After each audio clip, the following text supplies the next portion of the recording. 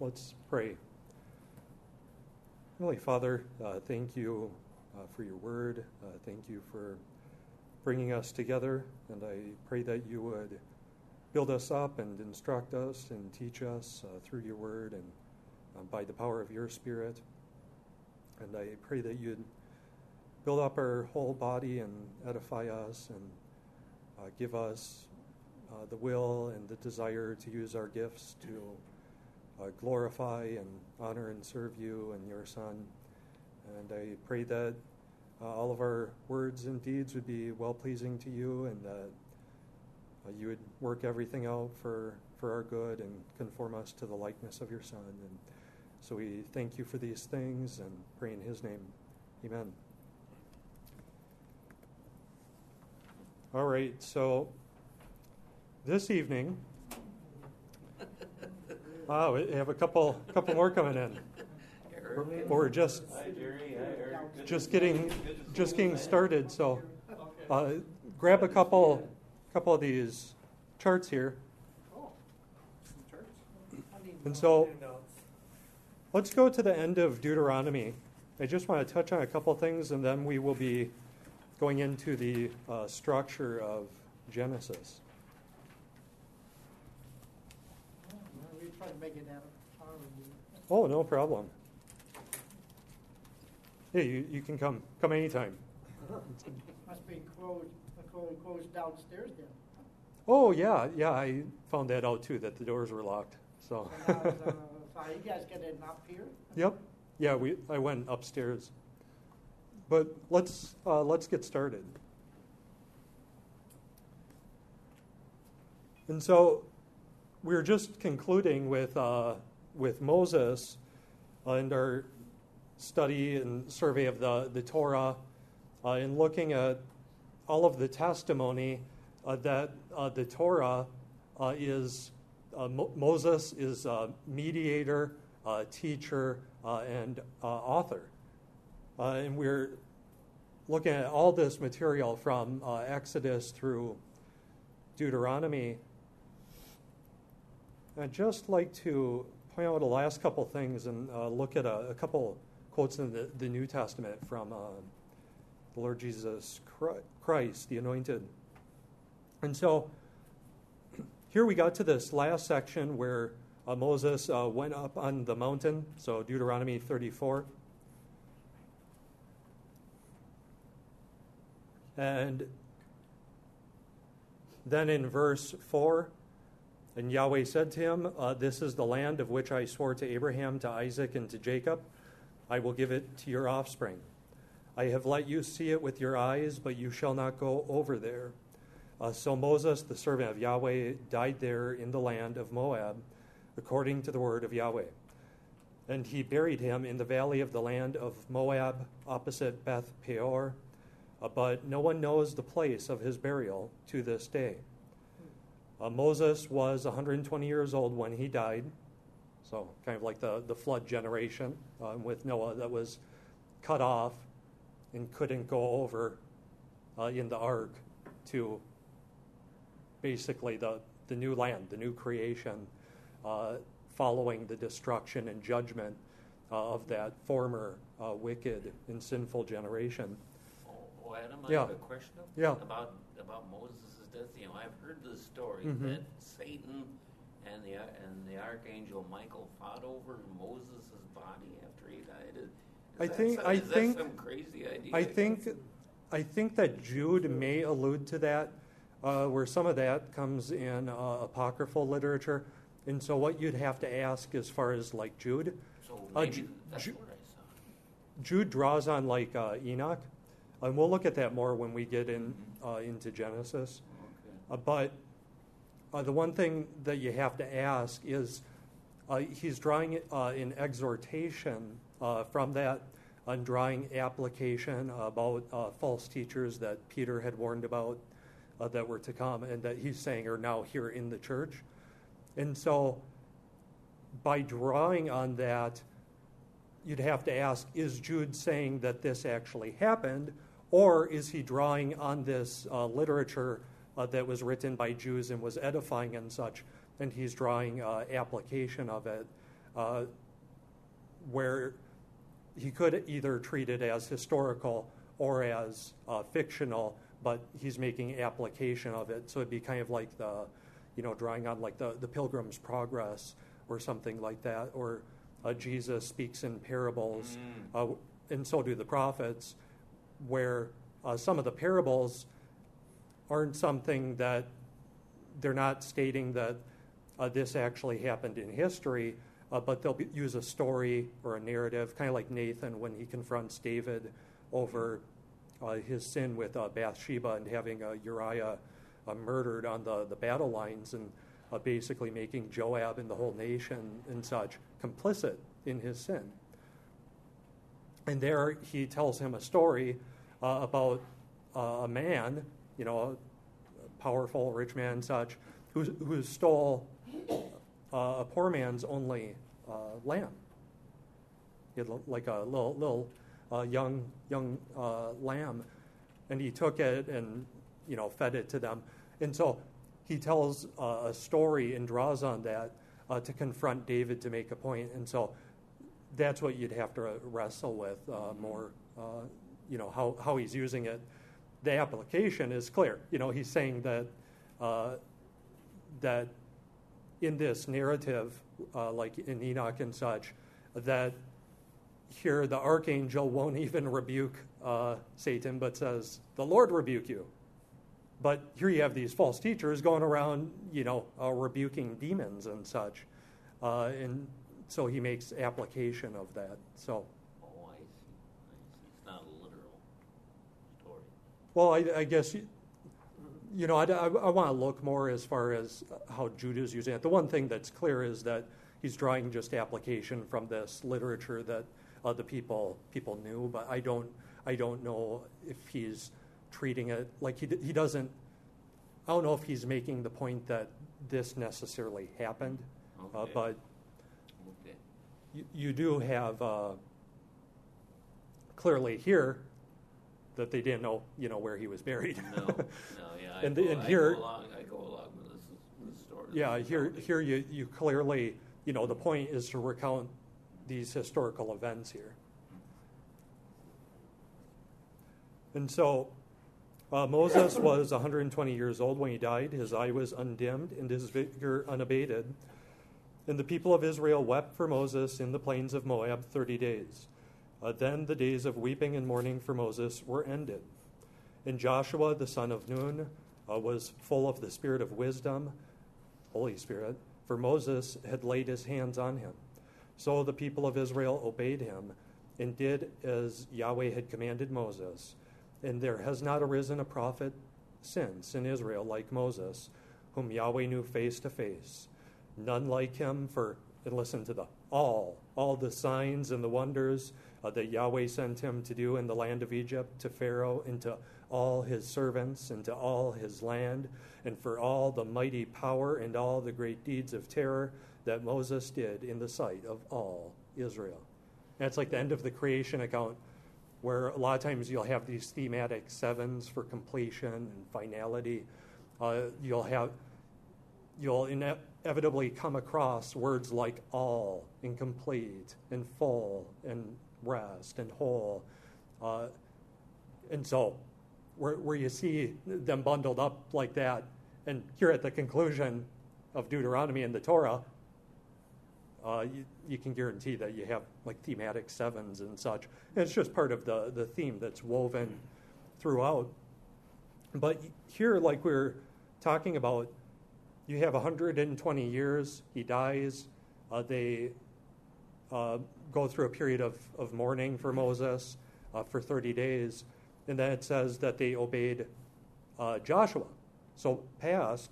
And so this snippet must have been written by someone like Joshua or some of the others we saw working with Moses, even with the census, with the tabernacles.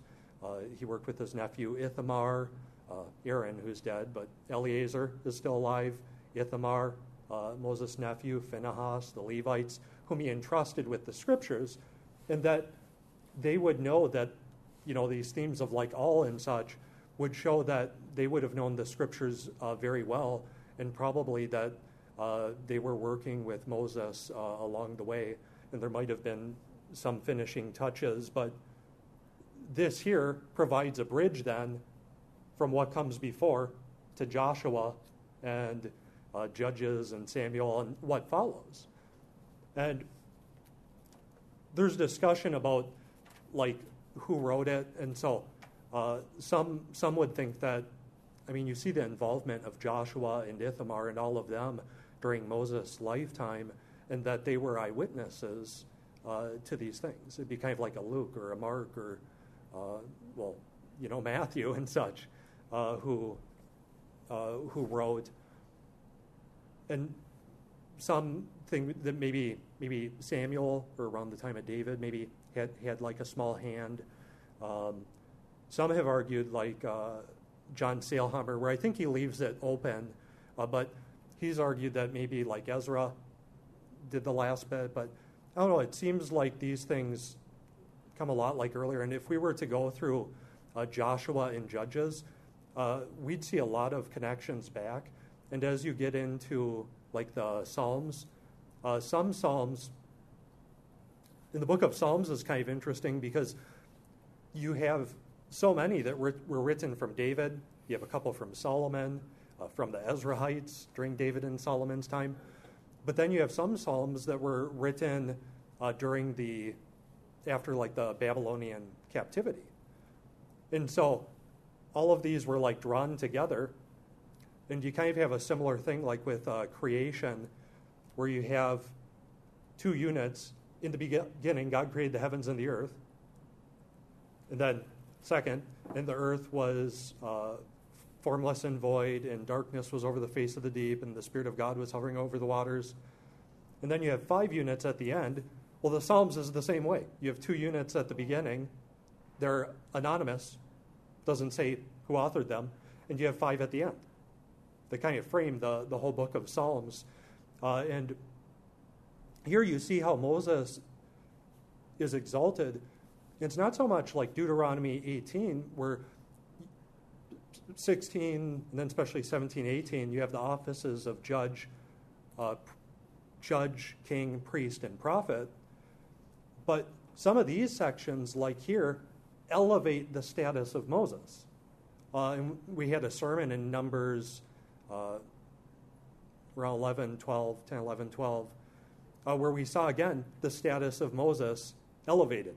You know, God, where he's said to be, now the man Moses was more humble than anyone on the face of the earth. And we said either maybe Moses could use that in a self-deprecating way, but that he was also working with Joshua and Ithamar and such. They could have had a hand too, where it's similar to this text right here, that elevates the status of Moses. And you see that again and again. And where in some ways even Joshua, he was to listen to Eleazar and like Phinehas, the high priest, who had the Urim and the Thummim. And so he's to listen to them, and Moses was over the high priest. So God will speak to Joshua, but you see, God isn't done speaking. And, you know, you have Samuels and prophets throughout, but God hasn't finished speaking yet. And so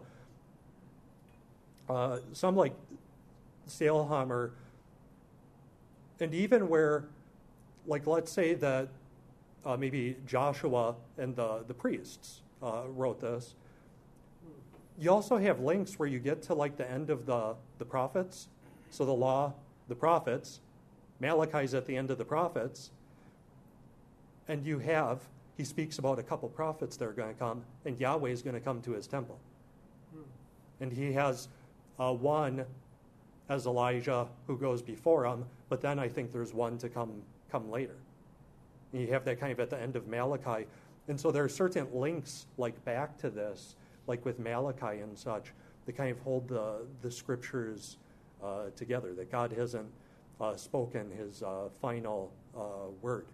And the Lord Jesus Christ, he's not just the prophet par excellence, the prophet of prophets, but he's Judge of judges, King of kings, priest of priests, and prophet of prophets. He's the judge, king, priest, and prophet who came down from heaven. And you even have themes like that with the angel of Yahweh in Zechariah. He had a priest in heaven, the angel of Yahweh, who interceded on his behalf. The high priest Joshua had a priest in heaven who interceded. And so the Apostle John and the biblical authors draw on that. Here you don't just have one who speaks and was raised up from the earth, from humanity, but one who came down from heaven and took on flesh.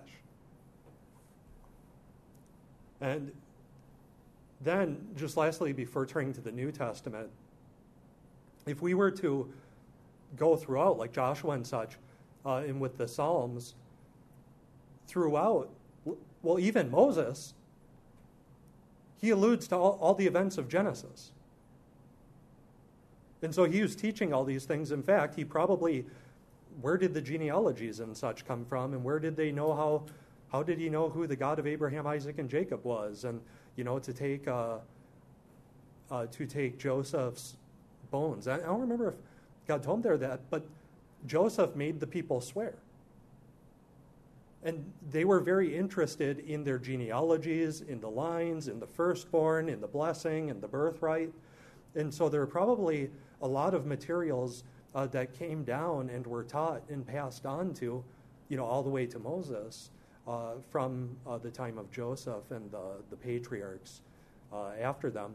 And there's an interesting book that came out by a scholar, and maybe I'll remember his name. I didn't have him in my notes, but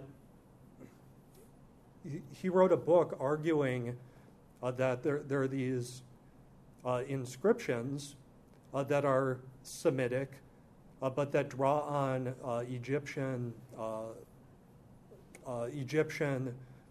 symbols. They'd use kind of like picture symbols and such for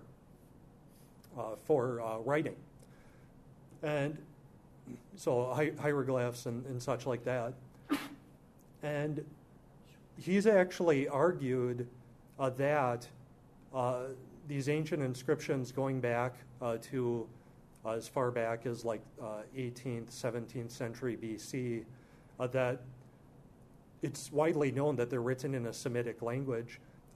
He argues that they're actually written in a proto-early Hebrew, and that's the early Hebrew alphabet, and that actually that although there were developments, that the Hebrews were actually the first ones to develop kind of a full alphabet as far as letters standing for kind of phonemes, like individual sound units, consonants, and such. And he's actually identified even some biblical people who are known from Scripture.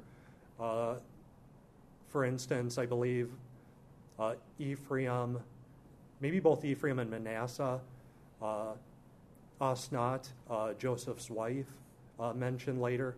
I forget, maybe even like a mention of Moses, but and also a contemporary from around that time. And so it's very interesting. He's done a lot of work, but you have to be kind of careful with sensational or big claims and such.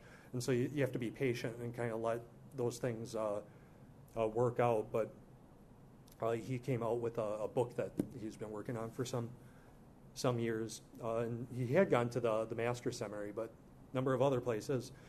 But anyway, Moses, he mentions places like not just Sodom and Gomorrah, but their lesser-known sister cities, Admah and Zeboim, and so they knew all of these things, and he's drawing to the creation, to Abraham, Isaac, and Jacob, Sodom and Gomorrah, drawing lessons and application from that. And even if there was like any work at all to do, even maybe with some updating or using later city names and such after the conquest and settling in the land, you also read through Joshua, Judges, and then like into the Psalms and even early Psalms by David and such. There's a psalm attributed to Moses where they point to these events in Genesis and in the Torah and such like that. And so they're drawing on this. And so it's obviously, as we've seen throughout, that there are places where Moses explicitly writes, others where he dictates, others where he has others like write down and bring census records together. But you see Mosaic teaching, Mosaic instruction, Mosaic writing throughout, even though he worked with others like Joshua and such. And sometimes you do have things like this where this provides a bridge and connects, Deuteronomy and what comes before to Joshua and what follows. And so you have these links, and you have other later writers who draw on and quote from, Isaiah and such. They draw on all of this. And now I'd like to go to just the New Testament. If we look just at like the Jewish people, throughout history, they recognize Moses' mediatorial, teaching authorial role in this. Why don't you go to Luke 20. We'll focus on verse 37.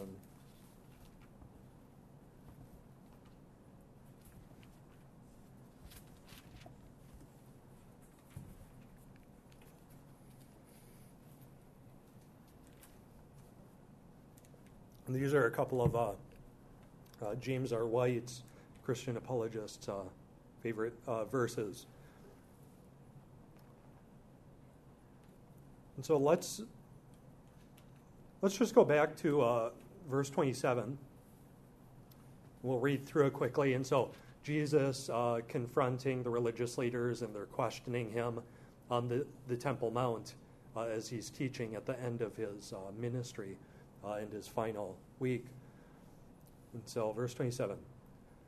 There came to him some Sadducees, those who deny that there is a resurrection, which is going to show their hypocrisy. A little background, need to know information about the Sadducees. And they asked him a question saying, Teacher. No, do they think he's teacher? No. But teacher. Moses wrote for us that if a man's brother dies, having a wife but no children, the man must take the widow and raise up offspring for his brother. Now, there were 7 brothers. The first took a wife and died without children. And the second and the third took her, and likewise all 7 left no children and died. Afterward, the woman also died. In the resurrection, therefore, whose wife will the woman be? For the 7 had her as wife. So, this one, Pastor Eric said, it's worked on the Pharisees before. It's probably a common objection that they raise against resurrection. And Jesus said to them, the sons of this age marry and are given in marriage, but those who are considered worthy to attain to that age and to the resurrection from the dead neither marry nor are given in marriage, for they cannot die anymore, because they are equal to angels and are sons of God, being sons of the resurrection, those who participate and share in it. But that the dead are raised, even Moses showed in the passage about the bush, where he calls the Lord the God of Abraham and the God of Isaac and the God of Jacob. Now, he is not the God of the dead, but of the living, for all live to him. Then some of the scribes answered, Teacher, you have spoken well. For they no longer dared to ask him any question. And so here he answers, there is no marriage. False dichotomy. There is no marriage. That's for this age, not the age to come. But then he takes up another issue because he knows they deny that there's a resurrection. He knows their hearts, and he sees through their hypocrisy that they're not just concerned about this marriage question, but it's an argument against resurrection at all. So verse 37, but that the dead are raised, even Moses showed in the passage about the bush, where he calls the Lord the God of Abraham and the God of Isaac and the God of Jacob.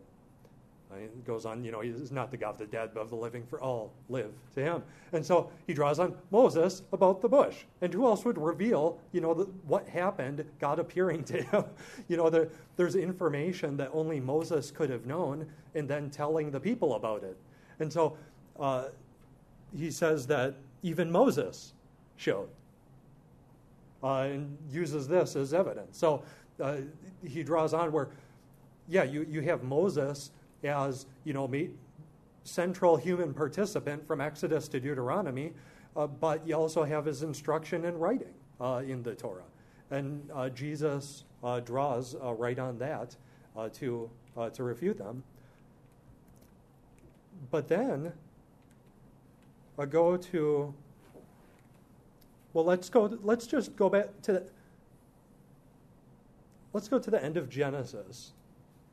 And then I want to come back to the New Testament. So Genesis 50.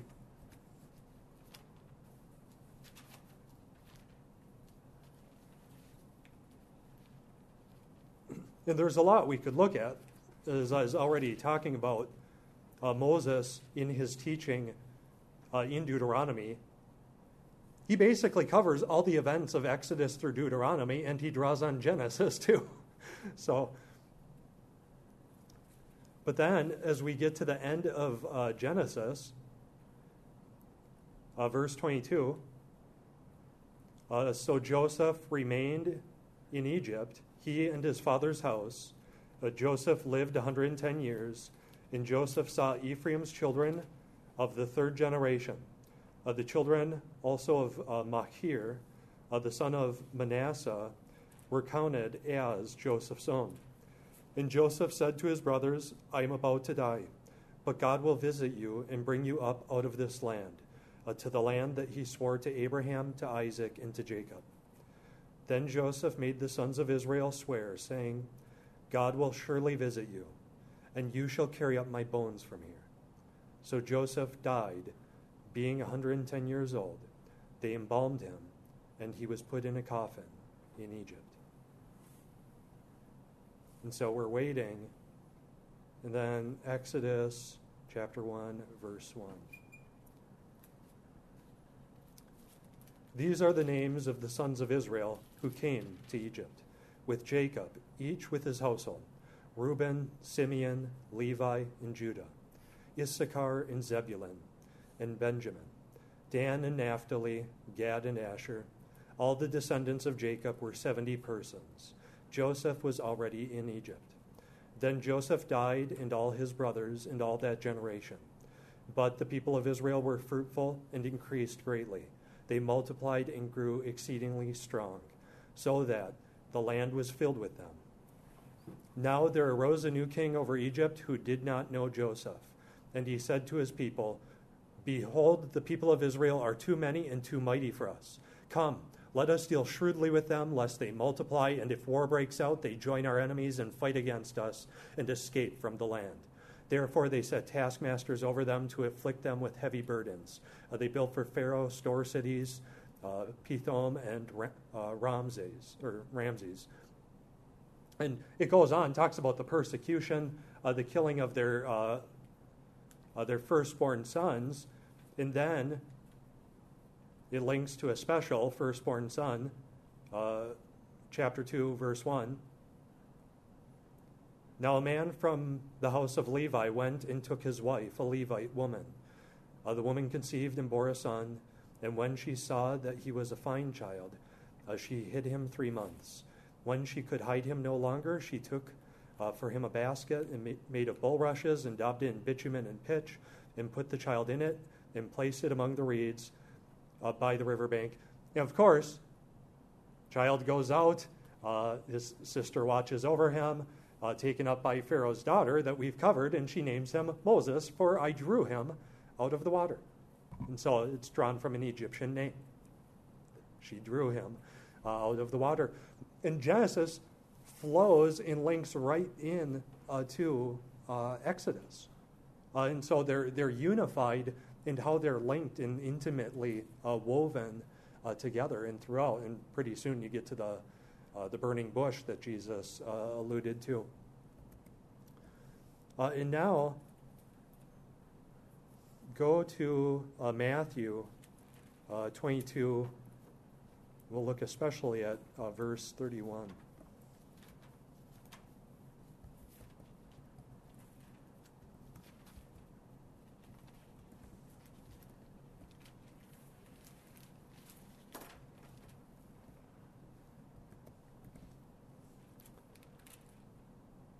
And now, here again, we have the Sadducees. And look at verse 29. And so they raise their same objections against Jesus here. And we get to Jesus' answer, verse 29. So we saw, Jesus quoted and drew from Moses from Exodus, verse 29. But Jesus answered them, you are wrong because you know neither the Scriptures nor the power of God. The religious leaders of the time. You're wrong because you know neither the Scriptures nor the power of God. You knew those two things, you wouldn't be asking, this stupid, foolish question and objection.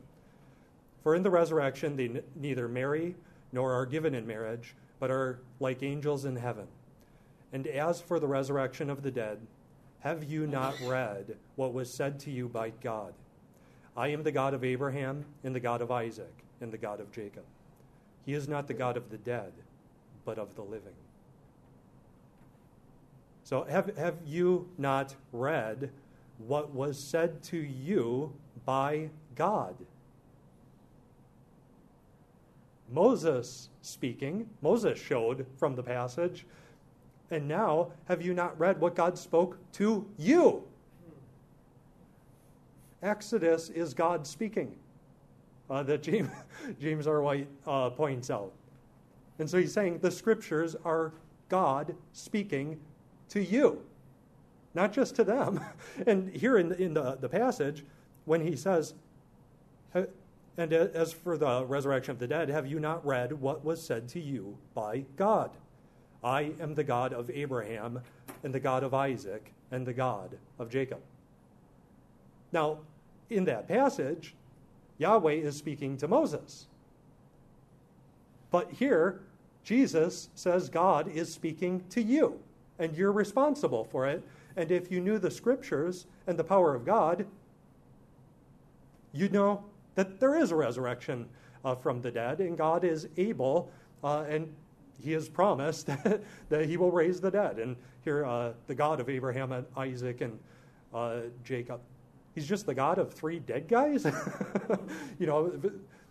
For the Sadducees, I wonder, it's probably along the lines of some of the Greek philosophers and such, that maybe you just go out of existence. You die and that's it. You go in the grave and that's the end of that.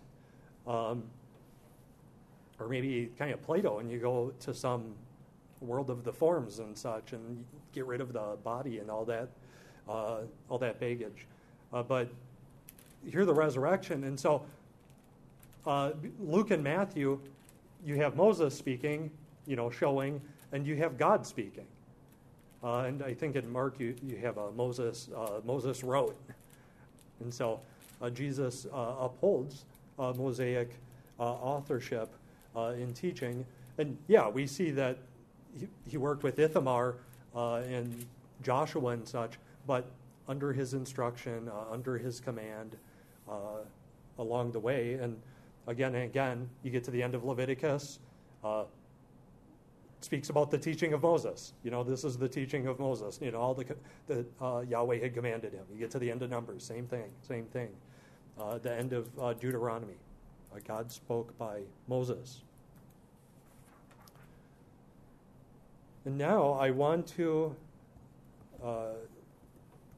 get into Genesis, and we'll see how far we get. It took a little longer to cover that, but just kind of sets things in perspective, seeing the bigger picture of the Torah, but also seeing the authority behind it.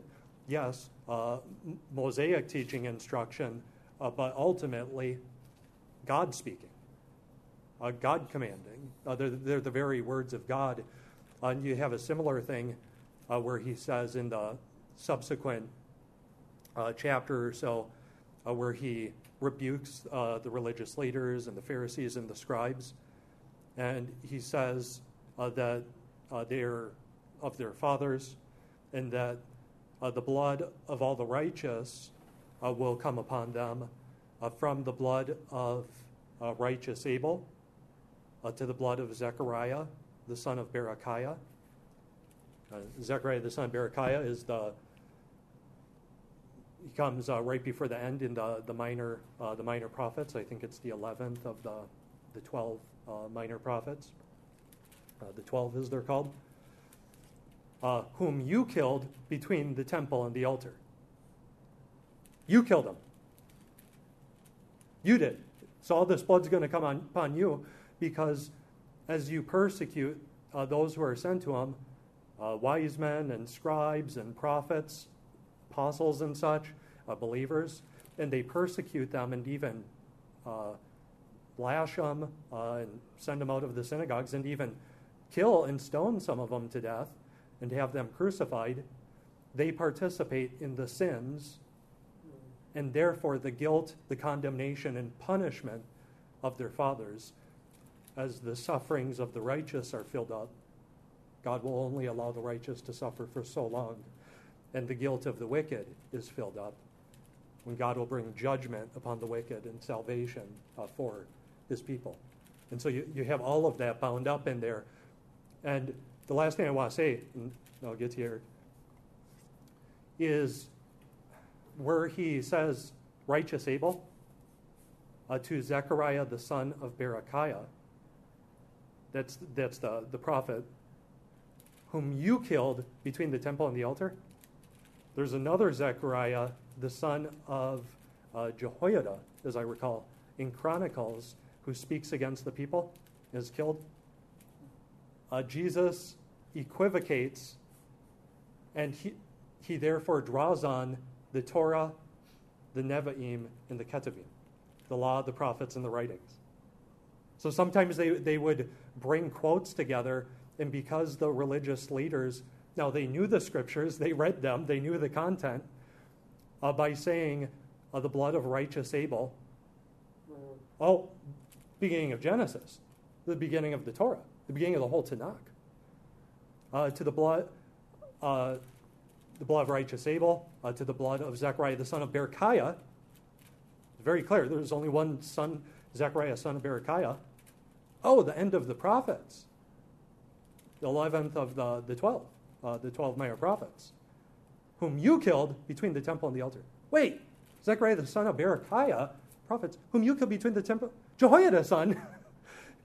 It's Hebrew rhetoric, and so they'll often do things like that. And so that's one of the contradictions that people will point to. It's intentional. It's rhetorical to get their attention and make a point. Kind of also like we've seen, and we'll look more at some of the rhetoric that they use. They'd often, like with the lesser to greater argument, or sometimes vice versa, deny the lesser, affirm the greater. The lesser is so less, it's as if it doesn't even exist or account for anything, affirm the greater. And so Paul says things like that you shall not muzzle an ox. Well, is God concerned for oxen? Isn't it written for our sake? It's written for our sake. And so you'll have sometimes commentators who will twist themselves into pretzels and not trying to say, no, it has nothing to do with oxen whatsoever. Deuteronomy, nothing to do whatsoever. It's like, it's common Hebrew rhetoric. Deny the lesser, affirm the greater. Yahweh, the prophets will often say, do I care about burnt offerings and sacrifices? Don't I rather desire justice? When I called the people out of Egypt, in Jeremiah he says, I did not command your fathers concerning burnt offerings and sacrifices. Well, yeah, you did, God. They know that because they've read the scriptures. And so he's making a bigger point. Justice is what ultimately matters. The weightier matters. And Jesus will often quote that, if you only understood, I don't desire burnt offering and sacrifice, but rather justice. Well, there are places where it says God smelt the burnt offerings and sacrifices and he was delighted, by the fragrant aroma. But if you're going to forget justice, forget it. And we even saw that in Exodus in some of our earlier classes where God says that to your fathers I revealed myself as El Shaddai, God Almighty. But my name, Yahweh, I did not make known to them. And then he goes on to say, I will bring judgments upon the Egyptians. I will bring you out of the land. I will bring you to myself. I will reveal myself to you. I will be your God and you will be my people. And then you will know that I am Yahweh. They still don't know him as Yahweh. Yeah, they know this sound. They know the form of the words like the patriarchs. But there's a fuller revelation that comes with God's deliverance, with his judgment that comes upon the Egyptians and upon Pharaoh, and in his salvation. And he reveals himself at Mount Sinai in a greater way so they understand the significance of his name. You have the patriarchs even call him Yahweh, and he'll address them and such with his name, going back all the way early in Genesis. It's Hebrew rhetoric, deny the lesser, affirm the greater. And so it's funny because you'll have liberal scholars and such that just don't read very well. They don't get the rhetoric. It's like sometimes maybe if you ever had a professor or a teacher who has a kind of a subtle, dry sense of humor. And by dry, I don't mean not funny. I just mean they don't have to be slapstick in their presentation to draw attention that they're making a joke. They let the joke do the talking. And you'll have some students that think that they're just a riot and that, they're hilarious as all get out. But then you'll have a bunch of other students, they're like, oh, Mr. So-and-so, boy, he's always like angry all the time, or, he's not funny. He doesn't have any sense of humor. It's like, no, you just don't have a sense of humor. Or you don't hear, the dry, the subtle way they slip in and present like irony and such. And so we do things like that all the time. We take for granted, and the biblical authors do too. And so there are things like that where that passage with Jesus, that'd be one of the biggest, objections that anyone can raise as far as contradictions.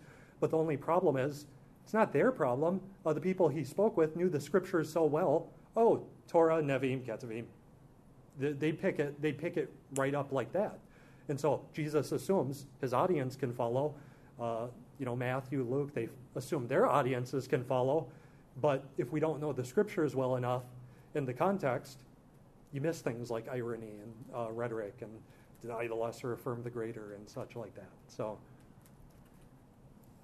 and we'll talk about some more of that. We'll have opportunities to show like how Paul and the biblical authors quote and draw upon Genesis.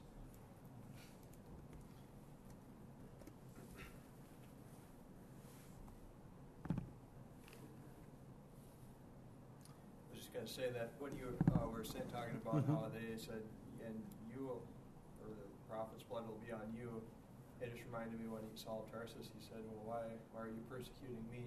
And just, throughout the ages, they've always been persecuting the prophets, but attributed to God. Yeah, very, very, very well put. That's a good example. Can anyone think of any others? Idea of like corporate solidarity. Why are you persecuting me, Saul?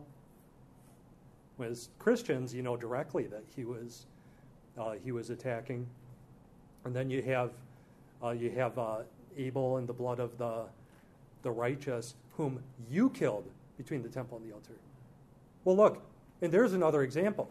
You could say, oh, look at this contradiction where, wait, Jesus doesn't know that Zechariah the son of Berechiah wasn't the one who died between the temple and the altar, that it was Zechariah the son of Jehoiada? He didn't know that? Yeah, he did. It's a lot of times we don't know our Bibles well enough, so we miss we miss the point. And a lot of times I think Mark does that at the beginning of his gospel, but a lot of times they'll quote like maybe a major central author, and so as it's written in Isaiah, quote Isaiah. But they'll draw a quote from Jeremiah without saying Jeremiah. Well, he quoted maybe the central text that he's drawing from the scriptures, Isaiah, to draw attention to his quote. But then he'll string together another quote right with it from another one of the prophets, tying them together. Kind of biblical theology, looking at how these ideas like unfold throughout Scripture. And sometimes they'd often offer proofs and such from the law, the prophets, and the writings, from the whole Tanakh. And so these things were known by them. But then just following that, whom you killed between the temple and the altar. Well, I guess the Lord, Jesus also doesn't know that the Pharisees here live hundreds of years after, like 600 years if it's around like time of joy, several hundred years before that he died, and that it wasn't them who directly, put him to death between the temple and the altar. Yeah, he does. It's there's irony and such there, sometimes hyperbole, but it's also the idea of like corporate solidarity that's bound up with it. By participating in the sins of your fathers, you will also share in their guilt and their condemnation. And that's from all of creation, from all the way back to the very beginning with Abel, the first one, the first righteous seed, offspring, believer, who was unjustly slain and murdered by his own brother.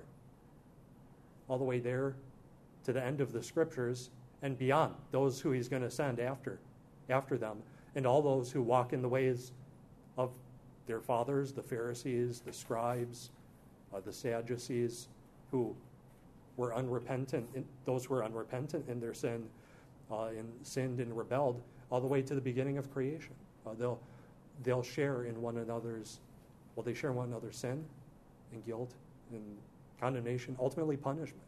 And that's why it's a big part of why hell is forever. And then sitting against the perfect Creator.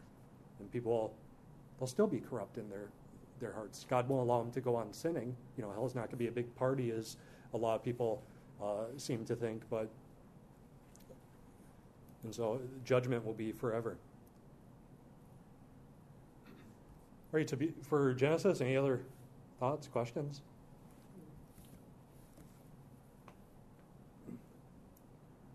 Well, here, since we're running out of time, or time will be short, we'll just have to start this section. And I'll touch on the audience, which we've kind of already seen, and then go into begin to introduce the structure of Genesis and how it all holds together, the parts and the wholes.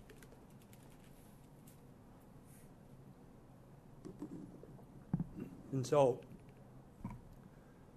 here we've already seen very clearly from our survey that the second generation to enter the land and their sons and daughters after, for whom these the covenant, the writings are for their instruction, to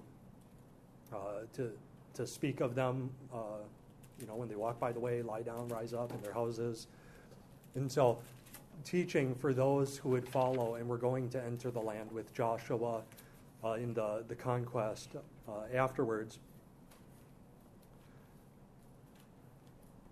And then let me just quote from Eugene Merrill from his history of Kingdom of Priests. It's a history of biblical Israel, especially from the time of the patriarchs to the end of the Old Testament history. It's a very good, useful book, by the way. And here, just speaking about the occasion and purpose for the composition of the Torah, he says, the inner testimony of the Old Testament, as well as ancient tradition regarding its authorship, and composition locate its origin as a literary work at the plains of Moab on the east side of the Jordan River. The occasion was the impending death of Moses and his desire, before this transpired, to inform Israel in generations to come of who the Israelites were, whence they had come, and what God had in store for them as a people chosen by God from among all the nations. The impetus for the history commences there, and everything that precedes Genesis through Numbers and immediately follows Deuteronomy finds its orientation in that time and place. And so, just to keep in mind as we work through Genesis, the author, the audience, and the generations that follow as they prepare for the conquest and the generations to come with Samuel, David, Solomon, in the line following, and the kings who are to write down and meditate, even writing down the covenant like in Deuteronomy and such, in the scriptures on their doorposts. And we'll also see with the structure why context is so important of keeping things in their right perspective and interpreting them properly. And then lastly, Merrill concludes saying, "It is outside the immediate interest of this study to deal with the theological implications of the so-called Mosaic or Sinaitic covenant. Suffice it to say that by this instrument, Yahweh confirmed his work of redeeming his vassal people from the overlordship of Egypt by making them his own servants, a kingdom of priests and a holy nation." Exodus 19, verse 6. Their role,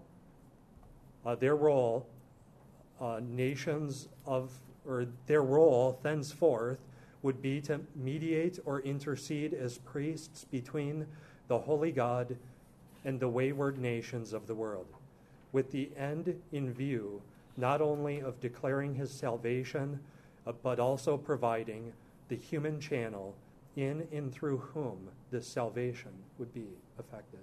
And so here you have a kingdom of priests, a holy nation that God calls them. Yeah, it's a nation of priests, and with one high priest, and you even see like Yahweh and the angel of Yahweh even act as priest and give sacrifice, and even with the man and the woman, clothe them and cover them, make atonement. But it was a kingdom and nation of priests and one high priest that they dare not forget. And when some did, like Dathan and Abiram, the earth opened up and swallowed them up. Well, we're holy too. We're to wear tassels on the hems of our robes to remind us that we're priests before God and we're holy before God and we're to offer proper sacrifice. And they challenged Aaron, and God opened up the earth and it swallowed them up alive and closed on them and those who were with them in solidarity with them in their rebellion. But not just being a nation of priests or with priests and a high priest, but they were a kingdom of priests. They were to minister and to mediate to all nations around them, to be a blessing, to make God known to all nations, so that the nations could be restored and reconciled to God. And you see that even in the church, that we're all stones built on the foundation of the apostles and prophets. Jesus Christ is the cornerstone. And Peter talks about how you're a kingdom of priests. You're a holy nation to give sacrifices before Yahweh God. And in the end of Revelation, you have 12 foundations for the 12 apostles and 12 gates for the 12 tribes of Israel, 24 priestly divisions, a kingdom of priests, a holy nation. And so as the church, the assembly of the redeemed in this age, with the 12 apostles, are brought into the kingdom with the new Jerusalem that comes down from heaven, And then the 12 gates for the 12 tribes. These 24 are now a kingdom of priests and a holy nation brought together, united, kind of like Paul talks about, like in Romans 11, that we've been grafted into the promises. And Kevin Bowder, who's president and now professor at Central Seminary, he had a number of very helpful articles talking about how God has, you have the people of God, but then you have the peoples of God, and the nations will walk in their light. And so you have unity and diversity, and you have those who recognize that in the assembly of the redeemed of this age, that we're partakers in the kingdom. That, as Paul says in Galatians 4 to a largely Gentile audience, that Sarah is your mother. She's our mother. In Philippians, he says, we're the true circumcision. And so you have all of this language. James Roy is drawn on that. He's kind of a millennialist. And so that they'll recognize, the church, that they are sharers. They're partakers in the kingdom, in the heavenly Jerusalem. But then they'll deny the place for, a great national remnant that's going to be brought in when God redeems Israel, who largely is in rebellion in this age. But one day he's going to redeem them and bring them together. And apart from them, you wouldn't have 12 foundations and 12 gates. You wouldn't have the kingdom of priests and the holy nation. So they're brought together. Both things are true. And the nations will walk in their light, in all eternity. And so you have the people of God and the peoples of God. So Kevin Bowder has said. And so, I think for tonight, that's a good place to stop. And then next time, we'll look at the structure and touch on some of the themes there with Genesis. And I think we'll be able to cover that in 1 week. And then we'll begin with creation, right at the very beginning. So let's close with prayer. Heavenly Father, thank you for your word. Thank you that you appointed your prophet Moses, and you mediated and taught and spoke and wrote even through him. But that above all, that these are your very words, that Moses was your spokesman, and that he spoke and taught whatever you commanded him.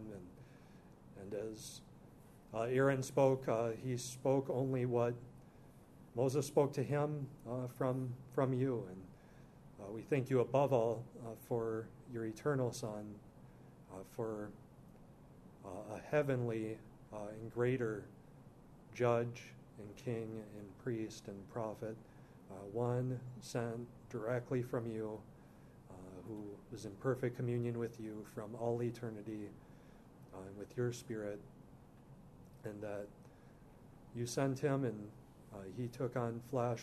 He even humbled himself, and you made us in your image, but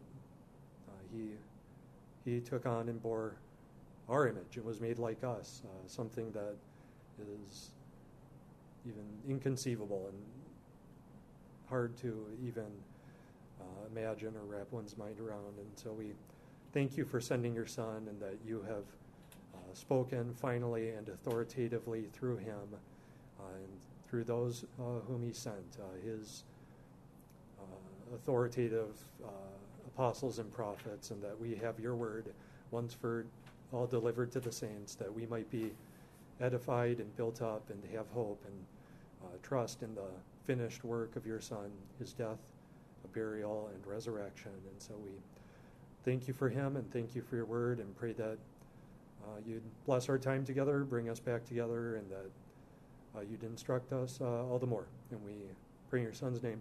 Amen.